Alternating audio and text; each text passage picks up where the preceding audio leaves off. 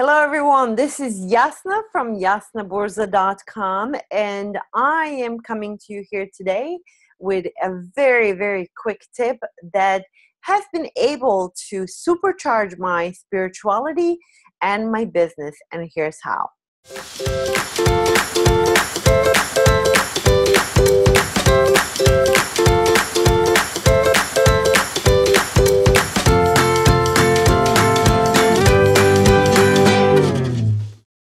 I was very fortunate to have, I'm joking here, to have two kids who didn't sleep through the night. So what that meant that very often I'd be up in the middle of the night, not being able to go back to sleep and having to read or work on my business or anything like that.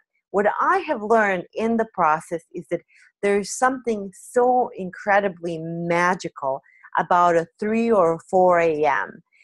No one is up yet, and there's something about that stillness, that early morning connection with the higher self, or my brain cells being highly optimized because they have just inhaled that ginormous cup of coffee. Whatever it is, I have found that early mornings can be quite, one, spiritual, and two, productive. So while many of you may just scoff at me and say, I'm not a morning person, or you're insane, 4 a.m. is just too early, and it is, I still get up at 4 a.m. even though my kids are sleeping now.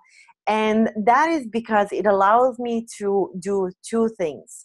The first one is to really connect with my inner self, to do any kind of meditating or spiritual work, reading, praying, anything that I need to work on that is connected to the higher self.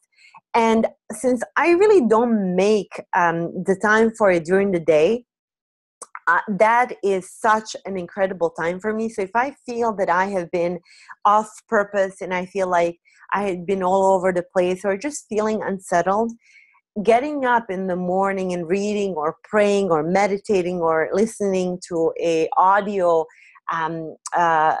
affirmations or anything like that can really set me back on the right track.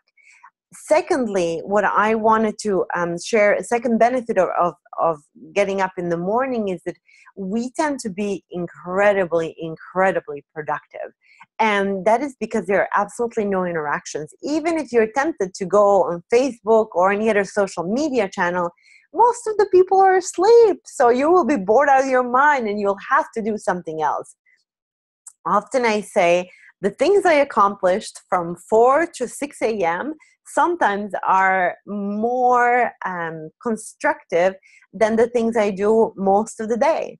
So I highly advise that that you do that. Now, while I don't recommend that you completely change your schedule if you're not a morning person, I do want to challenge you to get up early one morning.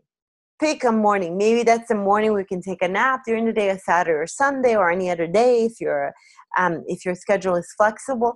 But get up before everyone else. Get up before your kids. Get up before your dog. Get up before all your other animals, or even before the birds and the roosters and the cars. And just get up. Make yourself a cup of coffee or a cup of tea, whatever it is that you like to enjoy in the morning.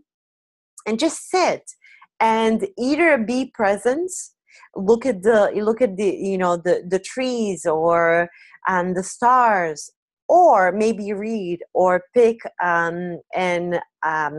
meditation that you can do, or maybe do some restorative yoga. Whatever it is, just see what it can do for you. I promise you that it can be life-changing, and it's almost addicting. So once you do it, once you try it, I think that you'll find value in it, and you may make it kind of a weekly or maybe even a monthly ritual, whatever works for you. I hope this was a useful tip for you. It really supercharges my spirituality and my work, and I recommend it to everyone that I come across. And if you need more inspiration, around life purpose and living a fulfilling life, making money doing what you love, come check me out at yasnaborza.com. And remember that you're exactly where you need to be, but you never have to stay there. Until next time, thank you for watching.